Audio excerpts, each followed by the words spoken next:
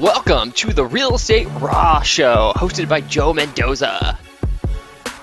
Hi guys, Joe Mendoza here in sunny San Diego. Welcome to my show. Thanks so much for watching, subscribing, and sharing the great words of wisdom on my show. Today, ladies and gentlemen, we have this amazing person, investor from Baton Rouge, Louisiana. He has multiple properties. He owns Crestworth Capital. Sterling Chapman, welcome to the show. How are you? Hey, Joe, thanks so much for having me. Yeah, glad you took the time out of your busy day to be on our show and share the words of wisdom. So let's get started. Ready? Sure. All right. Before real estate, I like to have the audience kind of get to know who my guests are. Prior to real estate, tell us about Sterling.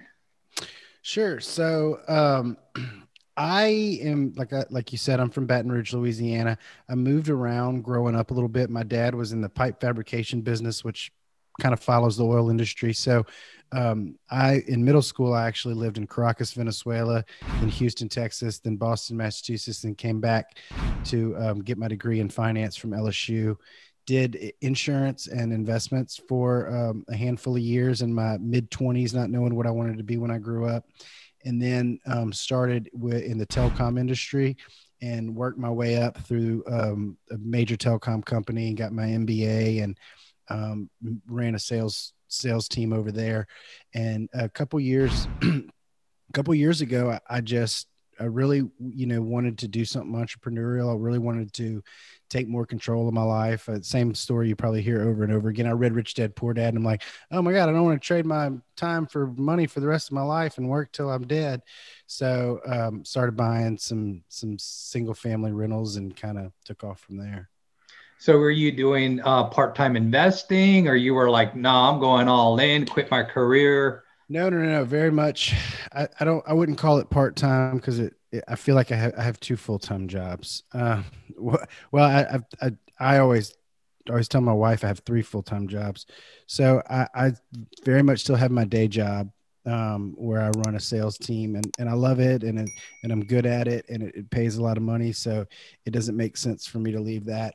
And then I have my small local portfolio, which I've built up to 42 units. It's a collection of single family houses and fourplexes and duplexes that used to take up like an obnoxious amount of my time. But last year I turned that all over to property management. So now it just takes up a little bit of my time. People think that, a lot of this stuff is not passive, regardless of how passive you try and make it. I have a property manager that manages it, but I talk to them 3 times a day and they want my buy-in, they want to ask me about this or ask me about that. And then I'm keeping up with the insurances and the banks and the refinances and the accounting and all that. So then I'm doing that with my small local portfolio, which I'm concentrating on growing, and I kind of do that one bird at a time. So, as I grow it, that's a whole nother project. I got to hunt down a house. I got to get it under contract, close on it, and then manage the construction of the rehab, and then manage the financing process to get the money out of it. So that takes up a good bit of time. And then I've spent a lot of time over the last year working on the syndication side of my business, where we're raising money to buy apartment complexes. Got it. So you still have your day job and you're doing investing. That's what it sounds like you're doing. Yeah. Yes, sir. Got it. Now, how are you buying these properties nowadays? Are you doing uh, the traditional go through a broker, or are you sourcing the deals yourself with yellow letters, bandit signs? How are you sourcing your acquisitions? So it's evolved over time. I've never done the traditional like go find it yourself method, and I don't really use brokers a whole lot either. So what I'm doing now for my local portfolio is I use wholesalers for everything. So my first couple of houses that they were like off the MLS, and I used agents for that. And then I started burn properties. I bought a bunch of properties, seller finance through some people I just met through networking. But now I exclusively like look for properties through a network of wholesalers that I know. I've got probably 5 or 6 wholesalers that, call me before they send a deal out, and they know I have cash and can close quickly. So I generally get the first peek at a lot of them in town. That's perfect. Now, before the show started, we kind of joked a little bit how we met about a daisy chain. Now, I kind of think about that when you just said wholesalers. Yeah. How do you vet these wholesalers out and know they're not daisy chaining the deal, that there's so many people in between? Well, I mean, honestly, I don't care how many people are in between. I, I've I, I don't think I've ever come to a deal where I don't know how this wholesalers work it out on the back end, but I when I see a property, I don't care how much anybody else makes on it if I can make what I want to make on it. And I've seen so many people's deals fall apart because their egos get involved and they're so concerned about what the guy on the other side of the table is making. And my last deal I made it, or I think it was the last one or the second to last one. The wholesaler made 15 grand. I mean, he got it under contract the next day, gave it to me, got it under, and he made 15 grand. And a friend of mine said, "Oh man, that screw him for making so much money." I was like, "Dude, I made like 50. What do I care if he made 15 grand? If he wouldn't have found it and given it to me, I wouldn't have made any." So, I mean, the daisy chains they're discouraging and a little confusing, but at the end of the day, like if the numbers work for me and my profit, I don't really care what anybody else got or how many other people got a piece of the pie along the way. I love that, Sterling, because I think that's kind of the scarcity versus abundance Exactly. mindset. And it sounds like you have the abundance mindset. So good for you. Thank you. Absolutely. Now, do you have some special formulas on acquisition? Do you buy 70% ARV, or what's kind of your formulas? Yeah. So what I'm looking for now and what I've been looking for a while is it's pretty simple. So in South Louisiana, we have a lot of flood zones. So like my first little piece of criteria is not in a flood zone. I have a bunch of properties that are in flood zones because they were such good deals. But since I don't sell anything and I hold everything, that flood insurance can quickly deteriorate your cash flow. So it's got to be a great deal for it to make sense with flood insurance. But I'll typically tell people I like properties that have an ARV between like 130 and 100 and 200,000. I like them with rents over $1,100, and I like to be all in for 70% of the ARV. Now I find that most of the time I can get a higher ARV than they thought. And also I do 80% on the cash out. So, a lot of times you hear about Burr, you pulling all your money back out, but I, in every circumstance have pulled in excess 10 or 20 grand extra out. Nice. Now, I'm glad you brought up the Burr strategy. For some of the audience, they've heard that a couple of times. How long are you seasoning the loan before you refinance? I'm not at all. So I use small local banks for the cash out, and it's crap terms, but they'll do it day one on title, and then I'll refinance down the road. So I have a small local bank so I buy the house with cash, and then it'll typically take me about 3 weeks to rehab it, and when the day I close, I'll send the address to my banker and schedule an appraiser to come out there in like 3 weeks. And if I'm not done with my rehab yet, they'll just do a subject to appraisal. And I can usually get an 80% cash out refinance done within about 30 days of purchasing the property. And again, the terms aren't great. It's like 6% interest, 20-year AM, 5-year balloon. But so I do that throughout the year. And then at the end of the year, I go to one of these secondary markets and refi everything into like a 30-year fixed. Very nice. Let's take it one more step back. So you're buying all cash. Is it private money, your money, It's private hard money. money? Sorry? It's private money. Awesome. Awesome.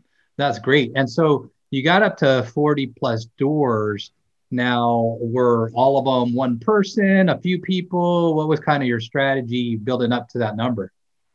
What do you mean? Were all of them? Explain. So some investors, fix and flippers, they have this person that's very affluent and liquid, and usually they stick with that one person the whole time. Now, Oh, during your journey, was it one person, a few, or what was kind of your graduation plan to get up to 40 plus doors? yeah. So I mean, I've had three. I've had multiple projects going at the same time, and which requires different investors because I don't have any. I mean, it's not really that I don't really know any rich people. It's not like I have some rich uncle that's tossing me millions to do this thing. It's very much just like kind of piecemeal together from, somebody has 80,000 that I can borrow short term, and somebody else has the 50,000 for the rehab that I can borrow short term. So I mean, I've had five or six kind of consistent investors throughout the process of building them all up. Thanks for sharing that, Sterling, because there's some of the audience that's one of their biggest hurdle is like, hey man, I don't have any extra money. And if I do, it's very, very little. It's my emergency fund, et cetera, et cetera.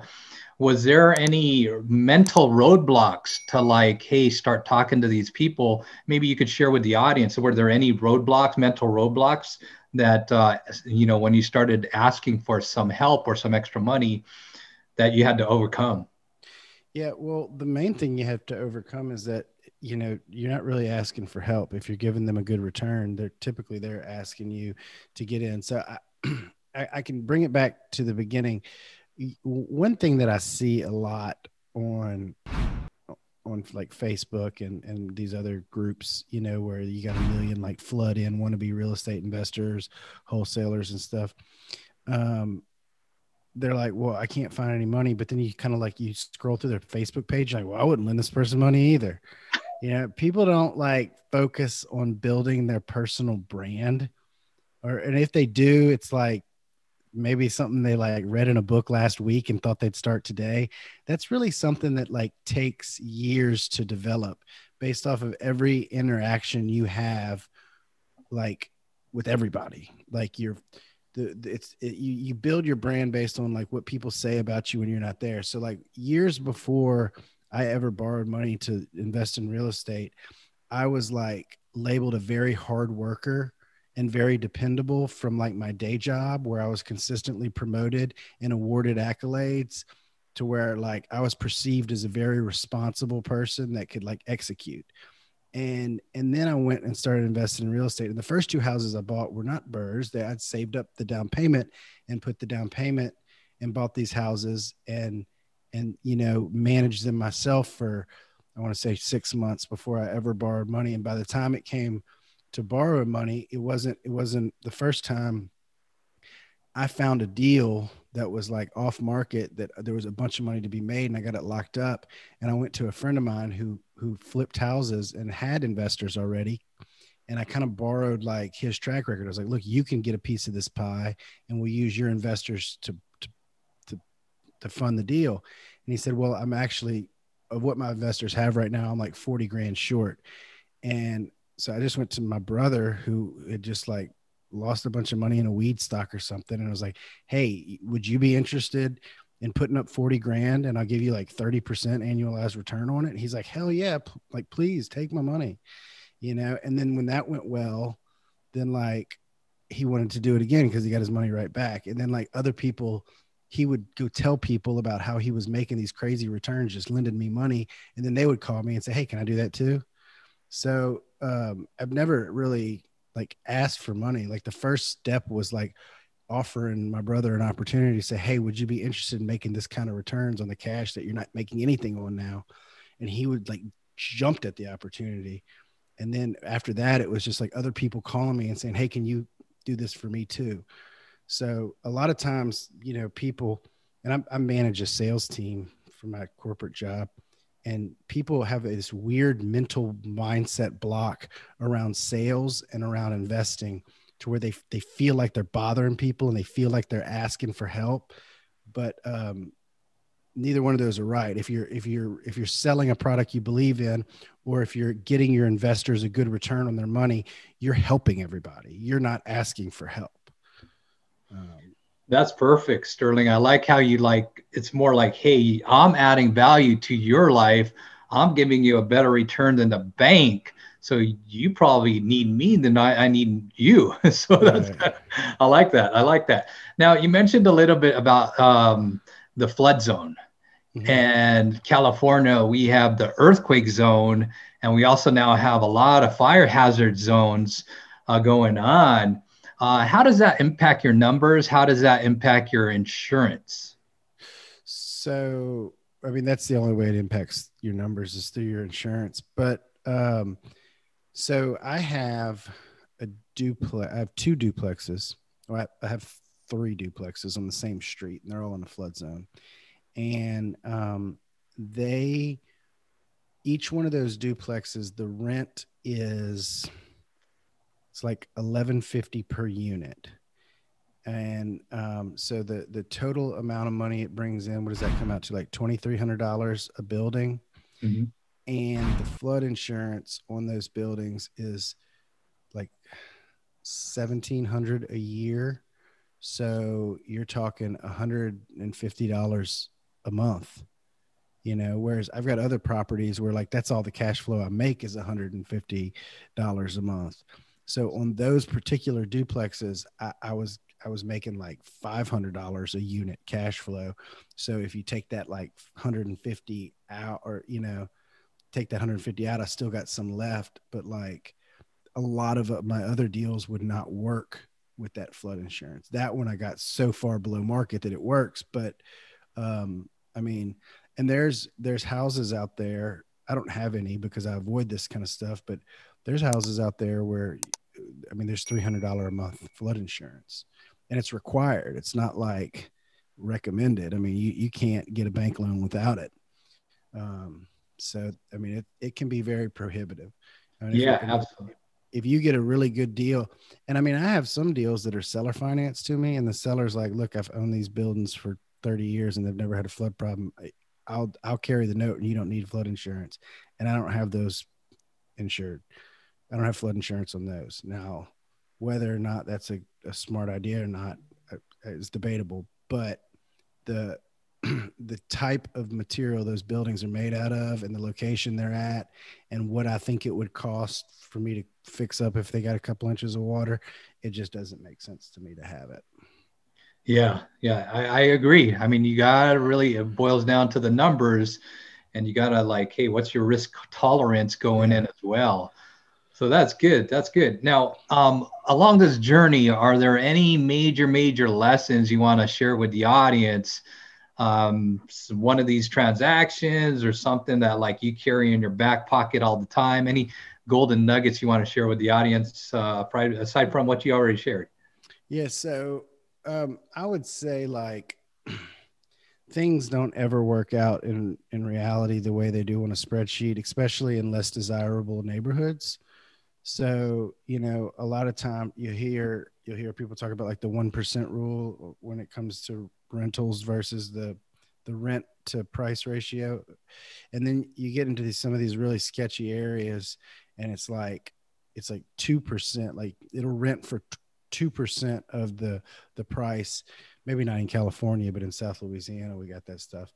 And you're like, oh man, I could make tons of money. And you look at it on a spreadsheet and you're like, the cash flow just looks out of this world. Well, what you don't like, what the spreadsheet can't tell you is like those areas have so many hidden costs that your vacancy is going to be astronomically higher, your property damage is going to be astronomically higher, your turnover is going to be astronomically higher, and it's going to eat up, not only is it going to eat up all that cash flow, but it's going to eat up all your mental bandwidth, especially if you're trying to manage it yourself, to the point where you don't want to do this anymore and you'll like quit. I've seen people that like just quit real estate investing because they dove into these challenging areas and they're like, I don't want to live like that anymore. That was a massive golden nugget, Sterling. You tell it like it is. I mean, that's what it's all about. Is you gotta be very truthful and kind of share that, because some people go in blind, and it's a one and done. They have this one transaction that they thought they're going to hit a home run, and then they're done. They're absolutely done. Sterling, it's been a pleasure to have you on a show. Best way to get a hold of you? Anything you're looking to promote? Sure. So anybody can reach out to me at Sterling at crestworthcapital.com. They can go to my website, either Sterling. What is my website? Sterling Chapman.com or crestworthcapital.com, or they can go see our podcast, The Rent Roll Radio Show. Thank you so much, Sterling. It was a pleasure to have you on the show. Very nice meeting you. We wish you well. Awesome. Thank you so much, Joe. Wow. I hope you enjoyed that as much as I did. I hope you learned as much as I did or more. So guys, look at the comment thread. If you've seen something or heard something, want to learn more about something, please put it on the comment link below. If you're not a subscriber yet, go ahead and hit the subscribe button. Go ahead and smash that bell to hear the latest and greatest on the show. Follow me on Facebook. Follow me on Instagram. I'm putting this channel together to hopefully add incredible value to you. And if you want to learn more about investing, you're new to investing, I highly recommend this book, Flex with a Plex. Also, this book, if you're having some challenges, as you can see, everybody on the show had some kind of adversity, including yours truly. So I shared a lot of that on Make It a Comeback, giving you some incredible tips to make a comeback. So get either one, Flex with a Plex or Make It a Comeback. If you want to get more tips, go ahead and go to joemendoza.com. Again, subscribe, share, like, make a comment below. I really, really appreciate you. Want to add incredible value and wish you all the best in your success in real estate and in life. Take care. Our company is not responsible for the success or failure of your business decisions relating to any information presented by our company or our company programs, products, and/or services.